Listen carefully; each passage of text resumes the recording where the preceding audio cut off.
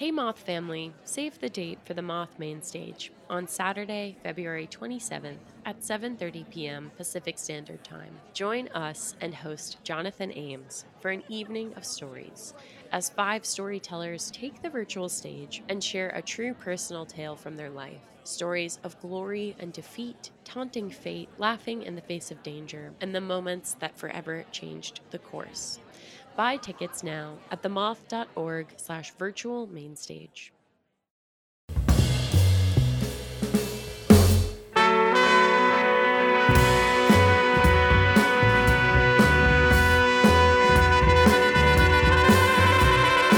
From PRX, this is the Moth Radio Hour. I'm Sarah Austin Jenness. This hour has 4 stories that explore the real you. An introvert meets an extrovert at a bar. Long-held religious beliefs are challenged. A dream job is in jeopardy after a diagnosis. And what happens when there's another you, a digital robot version of you? Well, our first storyteller, Jon Ronson, will tell us all about that. Here's Jon live at the Moth.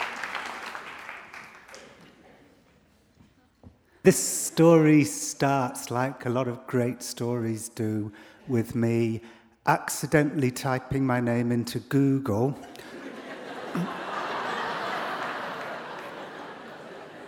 And inadvertently pressing search. And I discovered that there was another Jon Ronson on Twitter. And his Twitter name was Jon_Ronson, and his picture was a picture of my face. And as I looked in surprise at his timeline, he tweeted, "Going home, got to get the recipe for a huge plate of mussel and guana in a bap with mayonnaise, #yummy. Who are you? I tweeted him. Watching Seinfeld, would love a delicious plate of lemongrass stew, #foodie, he wrote. I didn't know what to do. The next morning I checked the other Jon Ronson's Twitter feed before I checked my own. In the night he'd tweeted, "I'm dreaming something about time and cock." He had 20 followers. Some of them were people that I knew from real life.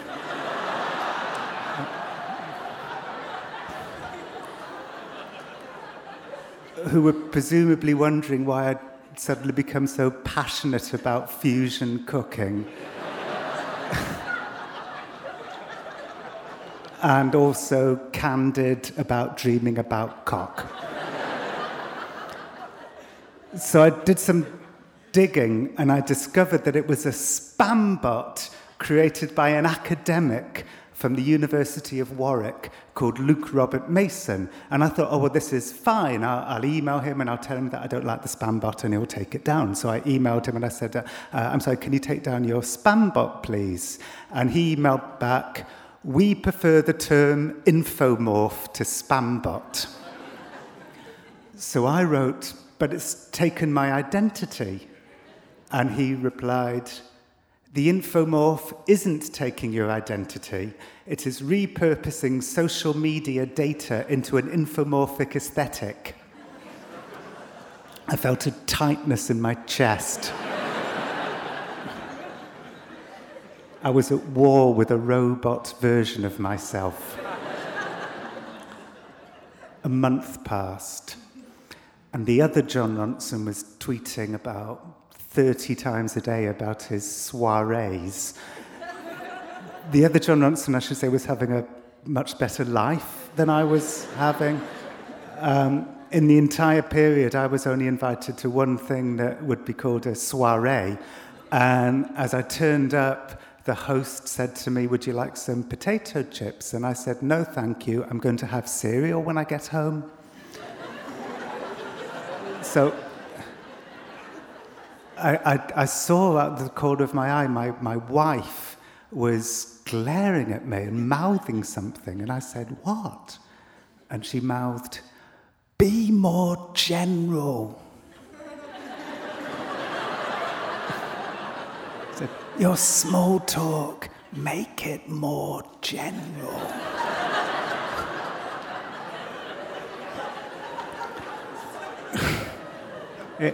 It was just basic small talk as far as I understand the concept. Anyway, I emailed Luke Robert Mason and I said, well, if you won't take down your spambot, maybe we can meet and I can film the encounter and put it onto YouTube, and you can explain your reasons for creating the spambot, and I can explain why I don't like the spambot. And he wrote me back to say, we would very much like to meet you to explain our reasons behind the infomorph. And I said, that's great, I'm very much looking forward to hearing your reasons behind the spambot. So I rented a room in central London, and 3 of them turned up, and they were all academics. And I asked them all to sit in a row on a sofa so I could film them all in a single shot. And one of them said, OK, we'll play along, but we know what you're doing. It's a form of psychological control. And I said, is it? And he said, I do it to my students. I sit them in a row and I sit in a chair separately. And I said, why would you want to psychologically control your students? And he looked briefly worried that I'd caught him saying something eerie. And he said, it's about controlling the learning environment. And I said, well, I'm not trying to psychologically control you. But actually, I think back on it, I think I kind of was. Anyway, so he said, do you want to go through the London phone book and tell everybody in the phone book called Jon Ronson that they're not allowed to be called Jon Ronson? And I said no, because those people aren't called Jon Ronson because of me, whereas you're calling the spambot Jon Ronson because of me. And he said, well, you're proposing yourself as the real Jon Ronson, and we feel annoyed with you because we feel that what you're really doing is brand management. And I said, it's just me tweeting. And I said, my problem is that, if it was like porn or fraud, it would be okay. But this, it's plausible, and it's an idiot. And it's like a misrepresentation of me. And he said, would you like it to be more like you? And I said, no, I'd like it to not exist. And he said, well, I find that disturbing because you want to kill these algorithms. You must feel threatened in some way. So I said, you're a troll. And then I staggered out into the London afternoon, and I dreaded uploading the footage because I'd been so screechy. And I didn't want YouTube comments mocking my screechiness. But I posted it, and I left it 10 minutes, and then with some apprehension, I had a look. And the first comment said, these people should respect Jon's personal liberty. And I thought, wow. And then the second comment said, vile, disturbing idiots playing with a man's hurt and anger and then laughing at his pain. And I nodded soberly. And then the third comment said, break them, fuck them, destroy them. And I was giddy with joy. I was like Braveheart, wandering through a field at first alone, and then I realized that hundreds are marching behind me. And then the next comment said, if I could see these people face to face, I would say that they are pricks. The cunt in the middle is a fucking psychopath. And I thought, I hope nobody's going to actually hurt them. And then the next message said, gas them! And I won. The academics were shamed into acquiescence, and it was like their public shaming had set a factory restore button and everything went back to normal. And it was a wonderful feeling, the feeling of victory. I felt like, I felt overwhelmed with this good feeling, like a sedative. And they shut down the spambot and they made a big deal out of it. They tweeted it and said, I'm afraid that we're going to have to close you down now. Do you know what that means? And then they said, you only have a few hours left. I hope you choose how to spend them wisely. I hope you had a happy life. And I said, just turn it off, Jesus. It felt great to be victorious. But as I stood over the corpse of the spambot, I suddenly thought to myself, were we doing to them what they were doing to me? Were we turning them into something that wasn't quite human? And then I thought, were we the people in the lithographs being ribald at whippings? And then I thought, maybe what's going on here is that there's an escalation in the war on human flaws. And we're soldiers in that war because we just don't like it when somebody's not normal. And then I was thinking, well, maybe what we're saying here is that we are normal and this is the average. Maybe what we're doing is defining the boundaries of normality by becoming furious and tearing apart the people outside of it. Thank you.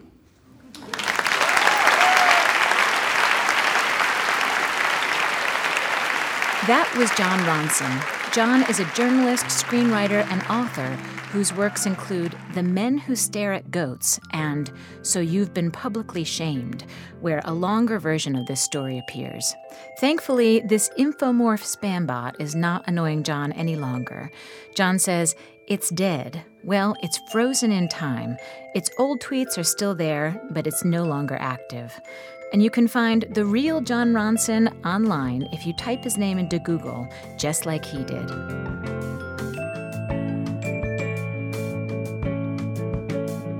For extras related to many of the stories you hear on the Moth Radio Hour, go to themoth.org.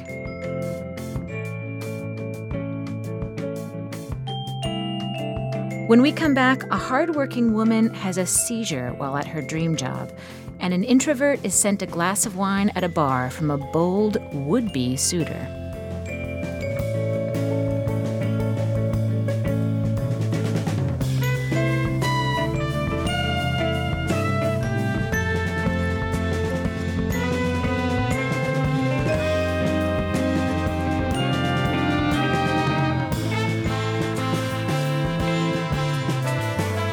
The Moth Radio Hour is produced by Atlantic Public Media in Woods Hole, Massachusetts, and presented by the Public Radio Exchange, prx.org. This is the Moth Radio Hour from PRX. I'm Austin Jenness. We're sharing stories of challenged identities. Sometimes a medical diagnosis can change the way we see ourselves. When our next storyteller, Sitawa Wafula, realized she was epileptic at the age of 17, she didn't let it stop her from achieving her dream of working in actuarial science. But the aftermath of one specific seizure that she talks about in this story changed her view of herself and the world. Here's Sitawa Wafula live at the Moth.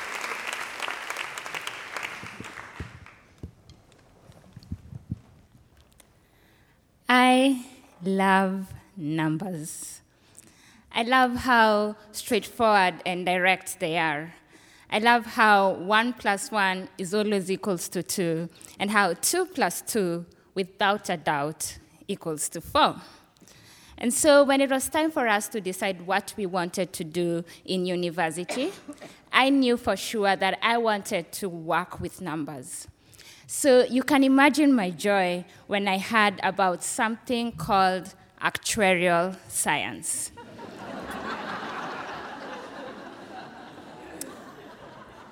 For those of you who do not know what that is, It's this really amazing course that has you spending your days doing things like calculus and probability and statistics.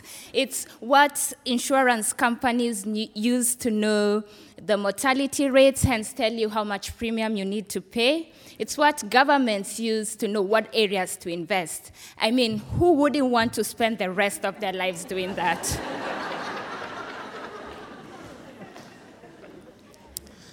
But just before I went to university, I was diagnosed with epilepsy. And the doctor told me that I had to make sure I did 3 things: ate well, slept well, and never missed my medication. So, armed with the doctor's advice, I enrolled to do actuarial science at the University of Nairobi. A few years into it, I was lucky enough to get an internship at an insurance company. I remember my first day there. I had a mismatched suit, but it was a suit nevertheless. And the director's assistant was assigned to show me around.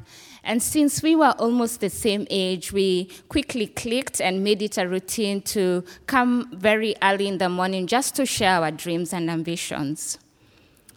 A few weeks into the job, the company got a really big business deal, which meant all of us had to chip in. And we spent one Friday afternoon learning how to use this new fancy photocopying machine. On Saturday morning, when reported for duty, I got the honorable duty of working with a new photocopying machine. I remember walking into the copier room armed with a ream of papers and a stack of files that I needed to photocopy. I opened the machine just to make sure it had enough papers as we had been instructed the day before. Then I woke up in the hospital. And the doctor told me that I have something called photosensitive epilepsy.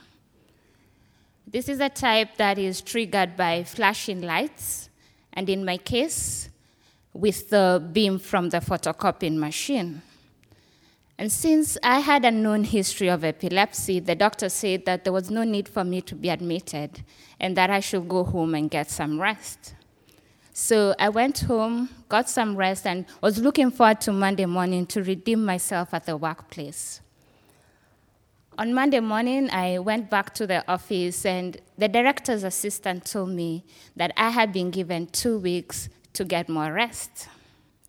I was really excited about this because here I was doing my dream job, and I was working for a company that cared about my health. And so I went home and I did some research on this photosensitive epilepsy so that I could make sure it never happens in the workplace again. And after the 2 weeks, I went back to work. And the director's assistant told me that they'd given me 2 more weeks. This time round, I wasn't as excited as I was before. For some reason, deep within me, this 2 + 2 was not adding up to 4. And so in the evening, after work hours, I called the director's assistant, and I asked her if she had heard anything about my case. And after a few minutes of silence, in what was almost like a whisper, she said to me, "Sitawa, the director said that we cannot work with someone like you." This meant that they couldn't work with someone with a health condition like mine. And after a few more moments of silence, she said that he was thinking of telling the person who'd introduced me to this insurance company to break the news to me. I can't really recall how that phone conversation ended. I don't know if she hung up first or if I hung up first, but I remember bursting out into tears. And I cried because of the pain I felt that the director of this insurance company did not have the courage or the integrity to tell me to my face that I didn't have a job anymore but he kept giving me 2 and 2 more weeks off. But most of all, I cried because I didn't ask for this. I just started falling down.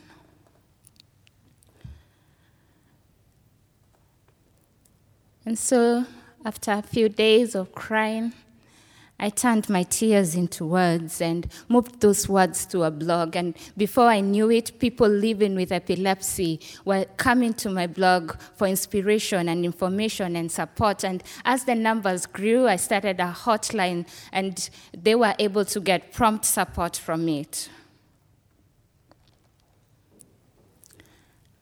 I still love numbers. I love the truth in them. I love the fact that numbers tell us things about people. And from the numbers I have interacted with, I see a future where people like me living with epilepsy increase in the workplace. I also see a future where people working with us know that they can work with us and they can touch us and they'll not get this thing that we have. And this thing that we have only puts us down for a little while, and after that we are able to rise up to contribute to the well-being of this amazing world that we live in.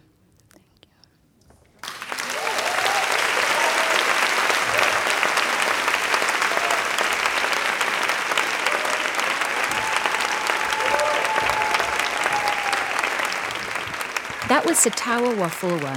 Sitawa says she still loves the mathematical part of actuarial science. For some time after this, she wanted to return to it, but now she calls it the one that got away. Sitawa lives in Kenya, and her blog is called My Mind, My Funk. She describes herself as a nomadic mental health crusader. We met Sitawa in a Moth community storytelling workshop that we taught in Nairobi, and she says she uses the storytelling techniques learned at the Moth to spark conversations about mental health.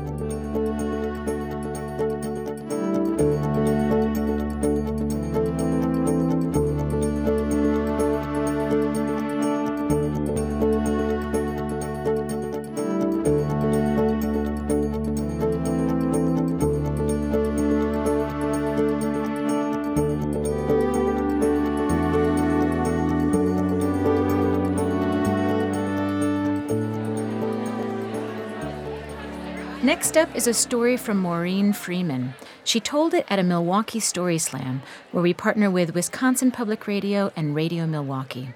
The theme was rules, and the story is about stepping out of your comfort zone. In fact, what you're about to hear is a recording of the first time Maureen had challenged herself to tell a story on stage. Here's Maureen Freeman. Okay, we ready? Okay. Well, present moment being evidence to the contrary, I normally don't do this kind of thing, putting myself out there like this. As a general rule, for me, it's just a reflection of reality. Other rules of mine are guidelines that keep me in a good zone, and still others mark where I should stretch beyond the limits of the norm. And all of them are why I'm here. So several months ago in Washington, D.C., where I'm from, after a long work day, I still had hanging over me this writing task that I needed to do. I'd been avoiding it for weeks, and my self-imposed deadline loomed. And I needed to think of some way to get myself to do this already, and I came up with an idea I thought might work. I decided I would go to this really lovely bar downtown that I knew.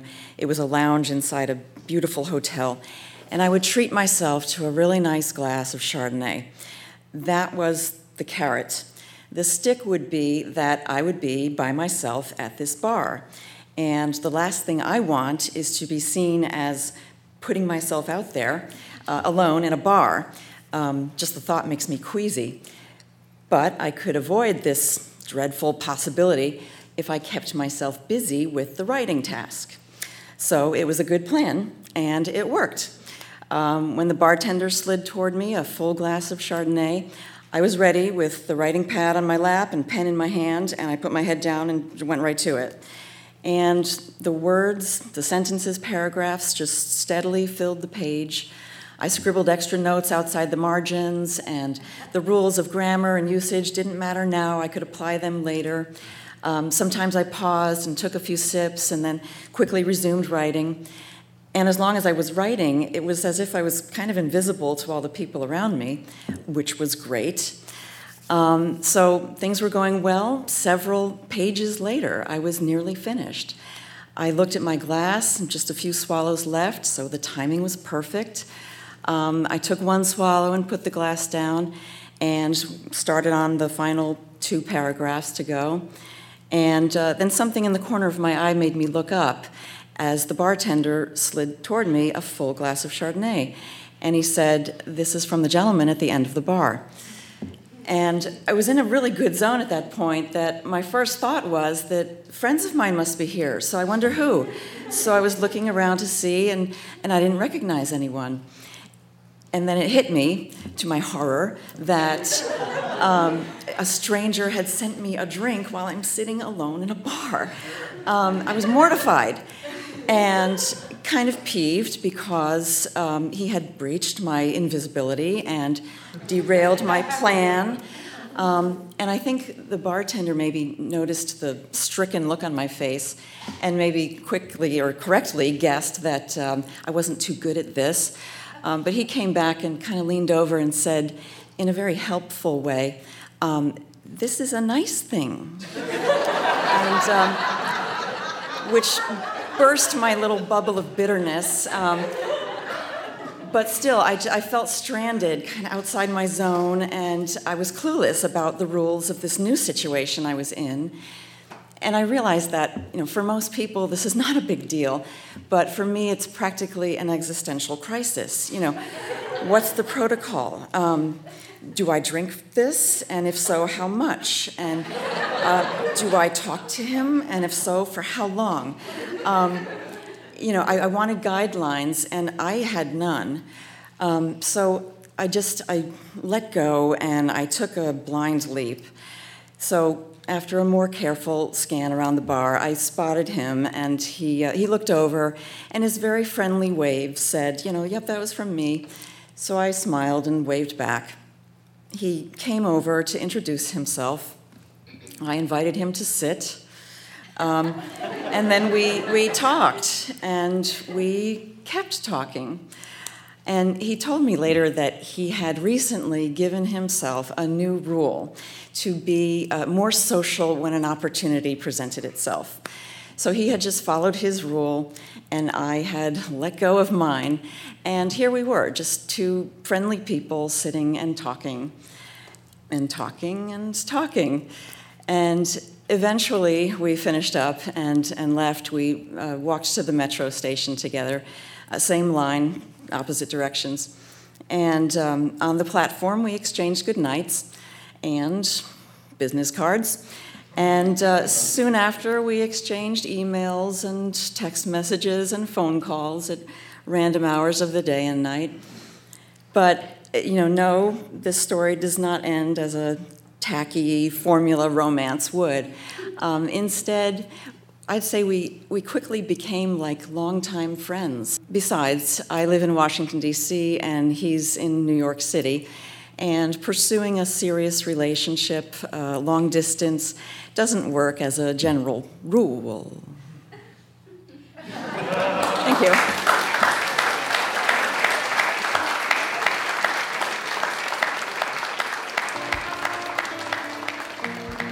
That was Maureen Freeman. Maureen and the gentleman in the story enjoyed a friendship for a few months, but eventually fell out of regular touch. Maureen is a director of communications, and she says she still does some of her best work when alone and focused. But when she's not working, like many introverts, she's always open to adventures, both large and small.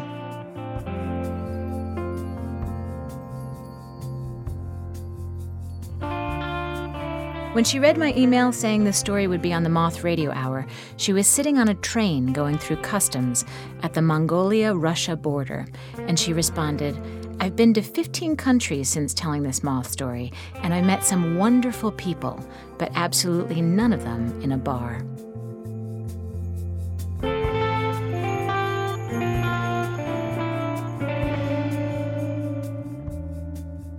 Testing your own personal limits can lead to adventure, and our story after the break takes this idea even further by exploring a life where the storyteller says only yes.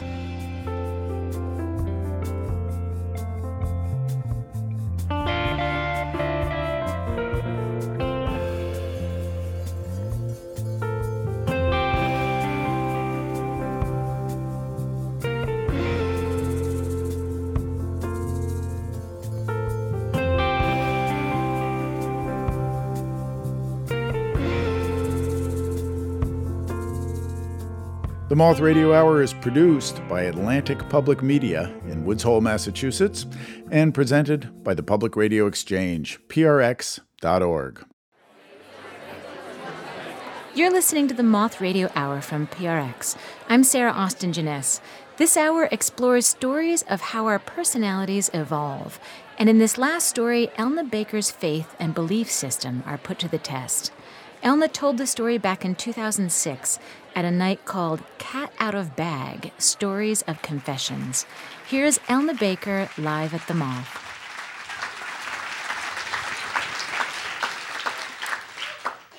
So I'm 27 years old, and I've never had sex. I also don't drink, I don't smoke, I don't do drugs, and I don't drink coffee. I'm Mormon. Yay. And, you know, it's hard being Mormon in New York City and not drinking and smoking and whatever, but it's especially hard to try to live in New York and not have sex because, you know, it's like Sex in the City and, you know, I'm young and I want to have relationships and be able to experience those things. And instead, after 6 years of living in the city and not having sex, the longest relationship I was able to sustain was 4 weeks. And that's only because he was out of town for 2 of them. And, you know, in addition to that, like, there's this huge part of me that would love to be considered sexy, but, you know, if you're not selling sex, you really shouldn't advertise. So instead, I like present myself as cute, or as someone in the audience pointed out, like I'm on Star Trek. Thank you. So kind. So, you know, I'd gotten good at thinking of myself as being cute. And I remember one time I was walking through the East Village and I passed this vintage boutique and I walked in and there was all this vintage lingerie. And I happened upon this slip. And it was literally the sexiest thing I'd ever seen. It was like it was hanging on like an invisible Lauren Bacall. It was like dark navy blue with this blue lace at the top and these thin straps. And I couldn't help myself. I tried it on. And I remember I looked in the mirror at myself. And for the first time in my life, I was like, I'm sexy. Who knew that I could be sexy? And woohoo! So I bought it.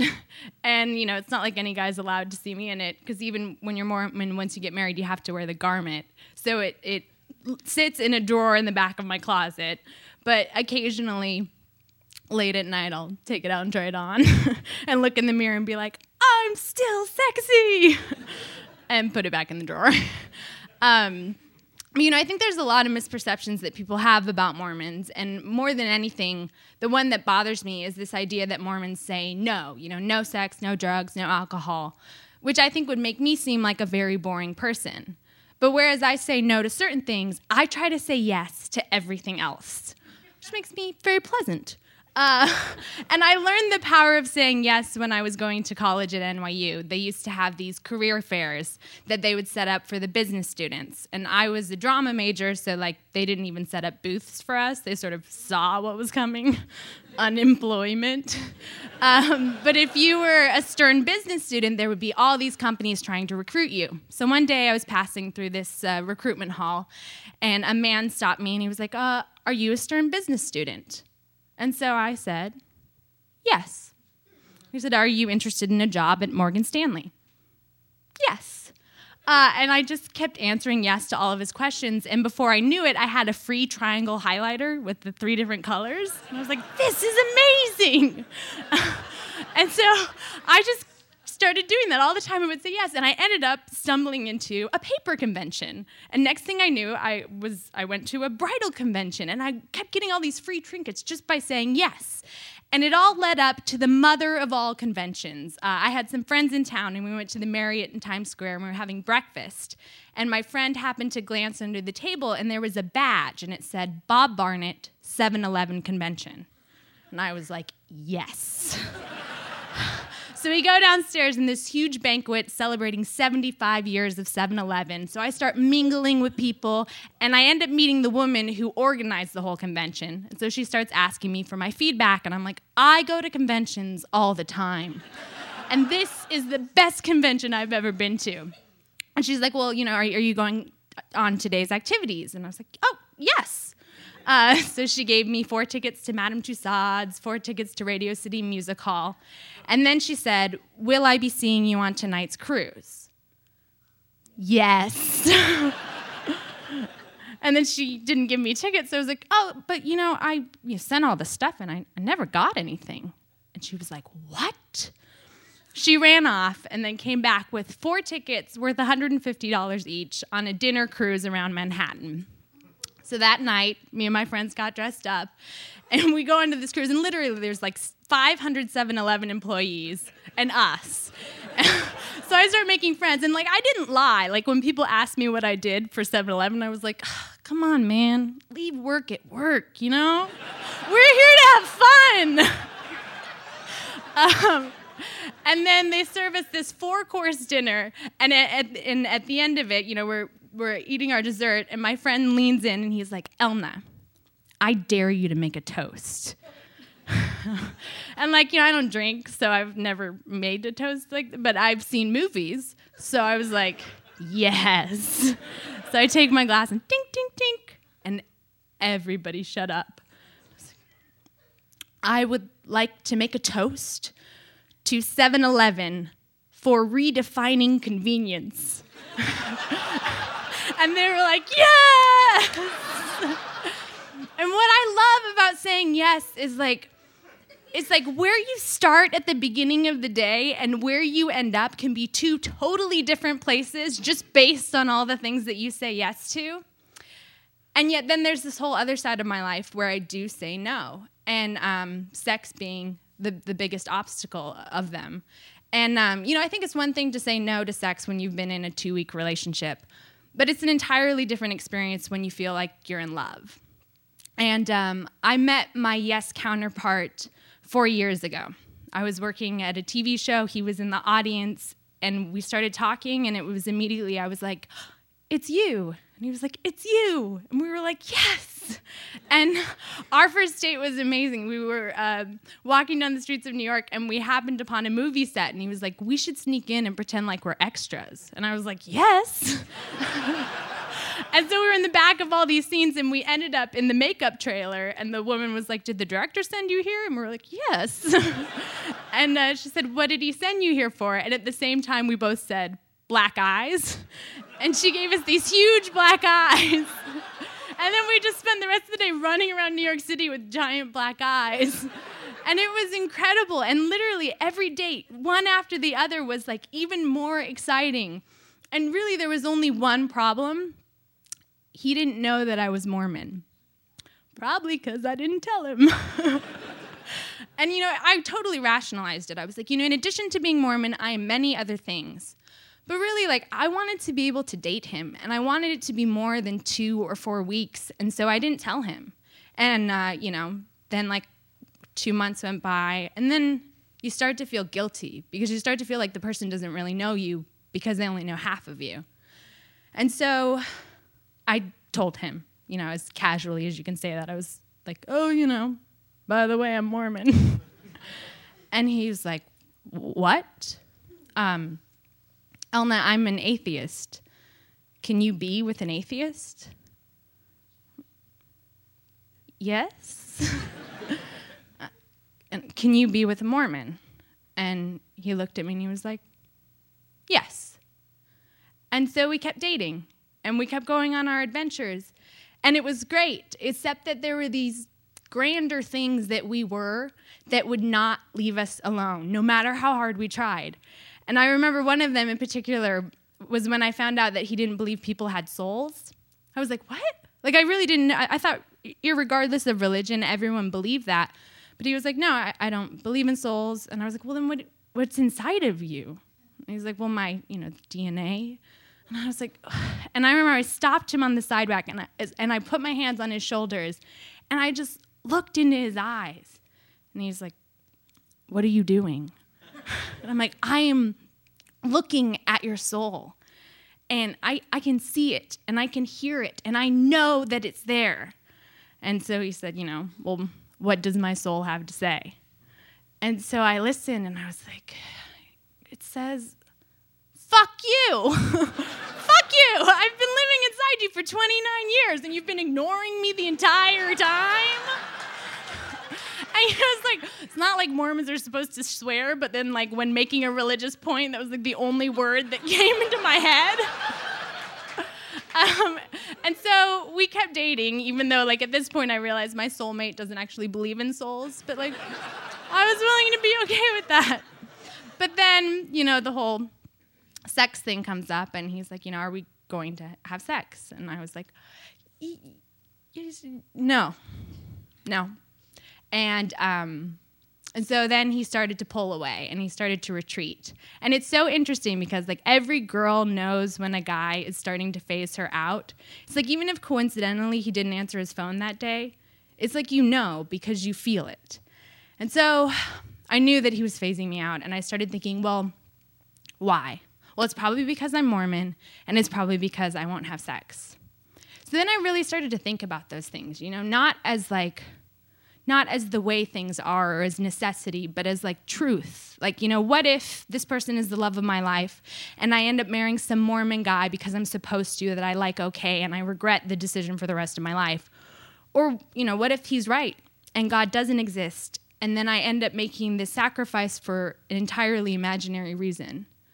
And then also, like sex, when you feel like you could love someone, it just feels like the natural progression of things, not that it's this awful thing. And so then I was like, well, maybe I could have sex.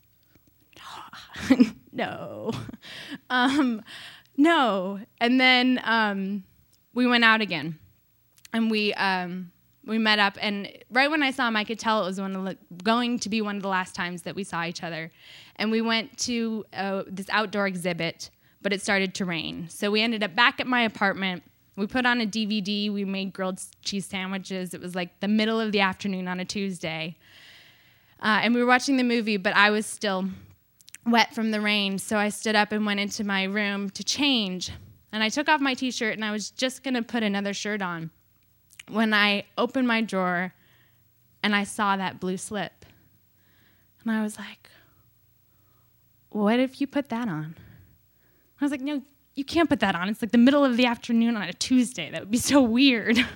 But then also it's like, but you own that, and you've never worn it, and also like, what is this thing, this sex thing? And like, you can say yes to that. And what I like about saying yes is that when you say yes, everything can change.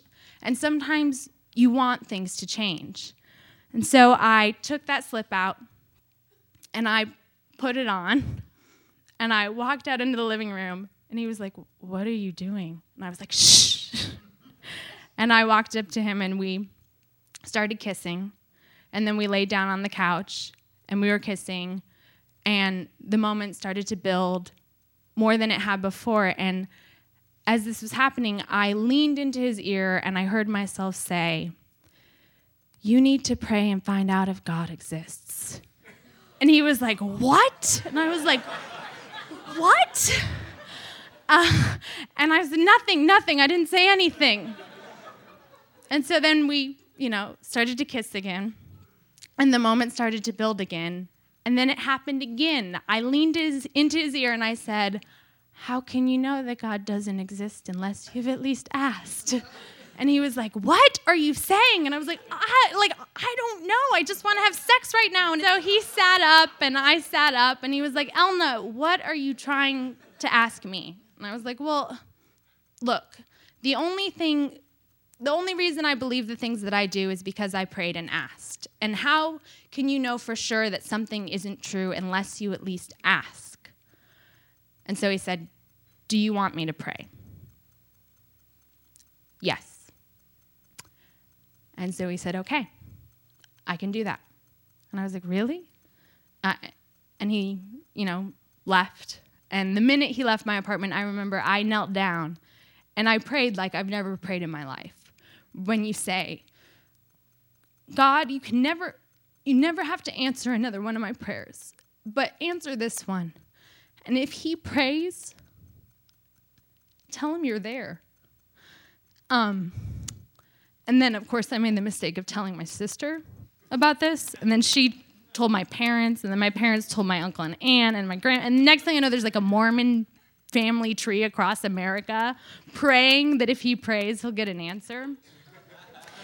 And then I didn't hear from him for 2 weeks. And then when I did, we agreed to meet up in Union Square.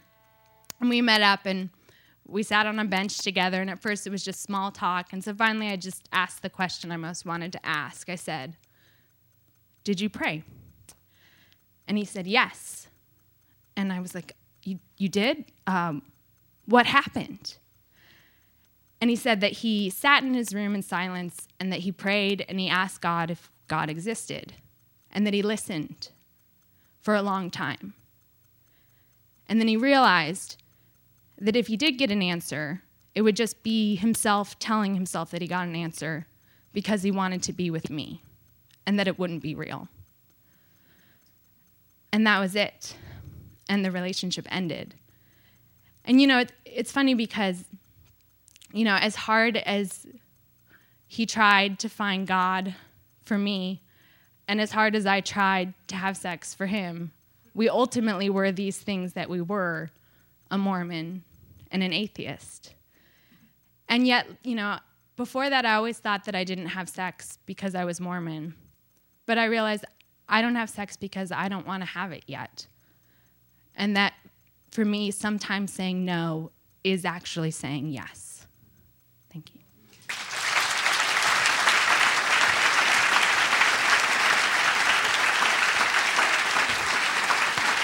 That was Elna Baker. Elna is a comedian and the author of a book with the inordinately long title, The New York Regional Mormon Singles Halloween Dance. She told the story at the Moth over 10 years ago, and in that time she has continued to say yes, including the time she said yes to her boyfriend Mark when he asked her to marry him.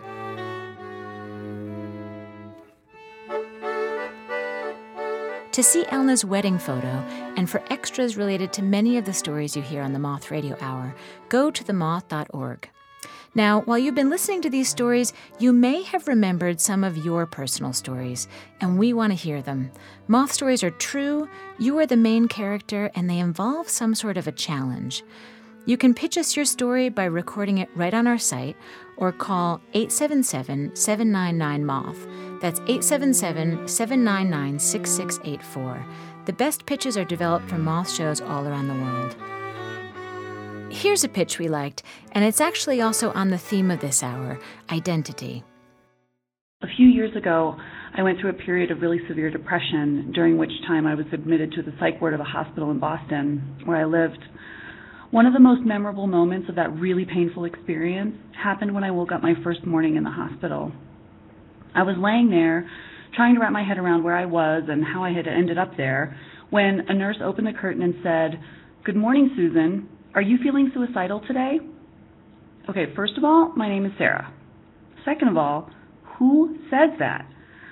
I just thought that if you're going to talk to somebody who the day before was making really concrete plans about how to kill themselves, that A, you would try to get their name right, and B, maybe try to be more delicate about their situation. Honestly, it was so absurd that I thought it was really funny. And that instant when I got this tiny glimpse of my sense of humor buried under all of that pain and despair gave me a tiny flicker of hope that I would survive this and that somehow maybe I was going to be okay. Remember, you can pitch us your story at themoth.org. or call 877-799-MOTH. That's 877-799-6684. That's it for this episode of the Moth Radio Hour. We hope you'll join us next time, and that's the story from the Moth.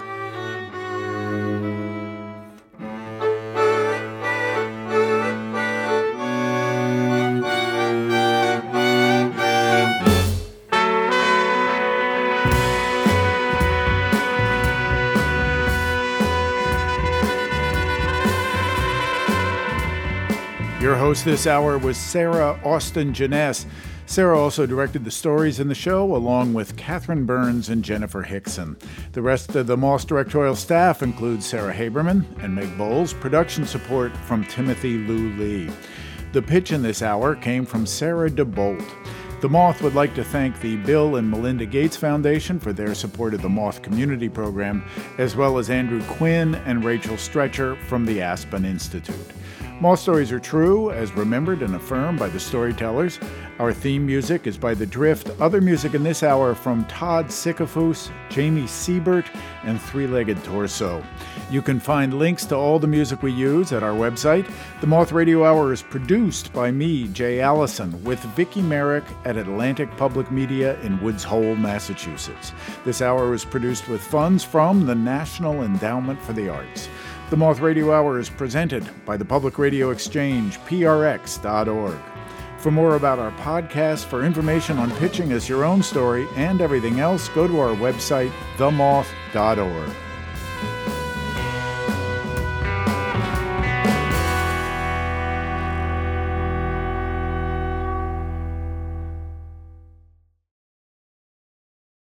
Moth Story Slams are back. Held on Mondays beginning in February, join us for our weekly open mic story slam competition. February's theme is Love Hurts.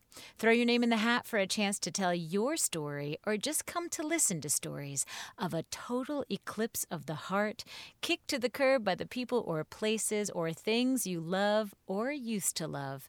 Visit themoth.org/events to buy tickets now. That's themoth.org/events.